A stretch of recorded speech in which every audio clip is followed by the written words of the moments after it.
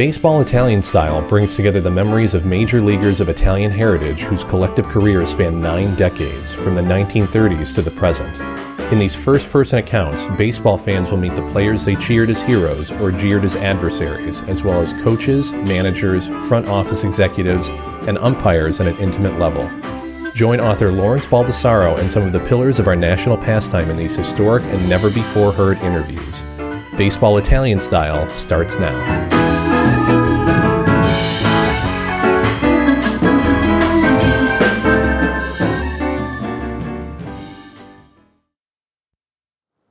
Lasorda, November 12, 2005, Cooperstown, New York.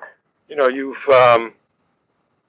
played with and against, and you managed a lot of Italian Americans over the years. Would you say there's anything that's characteristic about Italian American ball players that sets them apart? Well, I think the Italian players who played the game, they learned from day one always be at your best. Do the best you can with anything that you undertake in life. And I think that's one of the top ingredients that I think our fathers and forefathers poured into us. They showed us what it's like to be to have pride. They were proud people. And I think that alone was why you saw Joe DiMaggio and all those great Italian players do good. It was that driving feeling they had about making it. You were saying a little earlier that it wasn't always easy growing up where you grew up. Growing up was a little different. Growing up was different. It was different than playing baseball. In what way? Well, in baseball, they didn't care what you were. Yeah. They didn't even worry about a guy being Italian, or a guy being Polish, or anything like that. But living there and associating with people, that's when it was really tough. They were prejudiced. They didn't like Italians, and they weren't going to even associate with Italians. We'd go to dances, and the girls wouldn't even dance with us because we were Italians. But it wasn't easy. Teachers, when you went to Catholic school, it was different. But when you were public school, teachers, some of them didn't like Italians. I know I played on a team. I think the coach didn't like Italians. So it wasn't easy. What age was that? I was in high school. What was the predominant ethnic group where you were growing up? Where I grew up we were all Italians. Practically everybody in that entire area were Italians. So who was it that was showing the discrimination against you? The people at the West End. At the same time, still in Norristown. Yeah. But in a different part of the West End, we were in the East End. And that's where it was. Leaving aside Joe D, because he's sort of in a class by himself, what Italian American ball players stand out in your mind? Oh, shoot, a lot of them. Anytime there was an Italian playing, that moved me. I can remember one time there was a guy named Casanova catching for the Washington Senators. And when he came into L.A. and played the Angels, I said, I got to go out and see this Italian guy. He was as black as the ace of spades. He was from Venezuela, I think, Casanova. Usually you figure it's an Italian name. So, you know, we're proud.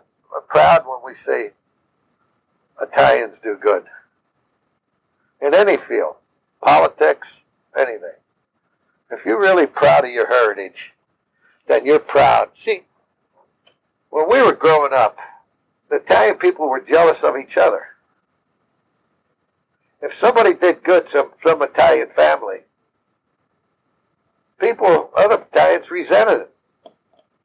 I don't know where you grew up or how it was with you. But in that town, if you made good, boy, they resented you. But today it's different. We stick together today. We see a guy do good, we're proud. So there's so many good doctors, there's so many good politicians, there's so many good everything, Italians. And it's helped to make this country strong, the Italians. Did you know anybody in your town or your area that changed their name so they wouldn't be identified as Italian? Yeah, there's just some people did that. Some of them did it when they came over because a lot of times the immigration misjudged their names, and when they wrote what they thought it was, that's the name they had to stand by. So that happens. But there are a few people that changed their names because they didn't think that they could, get in anything, which was the truth. But we had all the pride in the world in our name. Our name meant something to us. Our name was gold, as far as we were concerned.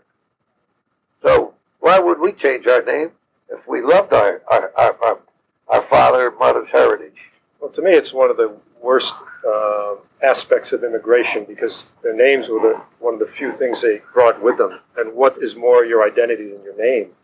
So to give up your name, as a lot of people did, is a real indication that there was pressure, discrimination. I don't have too much respect for them people. You know the story of Ping Bodie? Yeah. Played with the Yankees, baby. Yeah, I know who you're talking about. And his real name was Francesco Pezzuolo, but he changed it because he thought it would be easier to play ball with that name. Did he change it or did his father change it? He did. His father was very upset that he changed it and wrote him out of the will. He says, I got this from his nephew. He said, if my name isn't good enough for you, then neither is my money. Good. Good, I know. A lot of people weren't too proud of people who changed their names. Well, it's a denial of your identity. Yeah. To me, the real heroes are, my grandparents. Came across the ocean. Couldn't speak the language. Nothing. Took the dirty jobs. All of them. And did it because they would make the sacrifice, but they were making it for their families. They knew that their children could grow up to be anything they wanted to be. And that's the way they were. They took the slop jobs, they did everything just to survive, to be able to raise the family. You said it earlier in the talk upstairs that is one of the questions I wanted to ask, and all you've accomplished, is there anything that stands out particularly in your mind? You said it was basically surviving all these years, 56 years in baseball. Yeah, well, I didn't go to college. I got 6 honorary doctorate degrees. I didn't go to college, but I have a hospital named after me, the Tommy Lasorda Heart Institute. I didn't go to college, but I had an asteroid named after me. I didn't go to college, but I had baseball fields named after me. I didn't go to college, but I got a big job with the Dodgers. I spoke to many, many groups of people who had gone to college and graduated college. But they would be there sitting there listening to me. Amazing. Really amazing when you stop and think about those people listening to me. I've spoken where there are 15, 18 generals in a room. They come up and want to take a picture with me.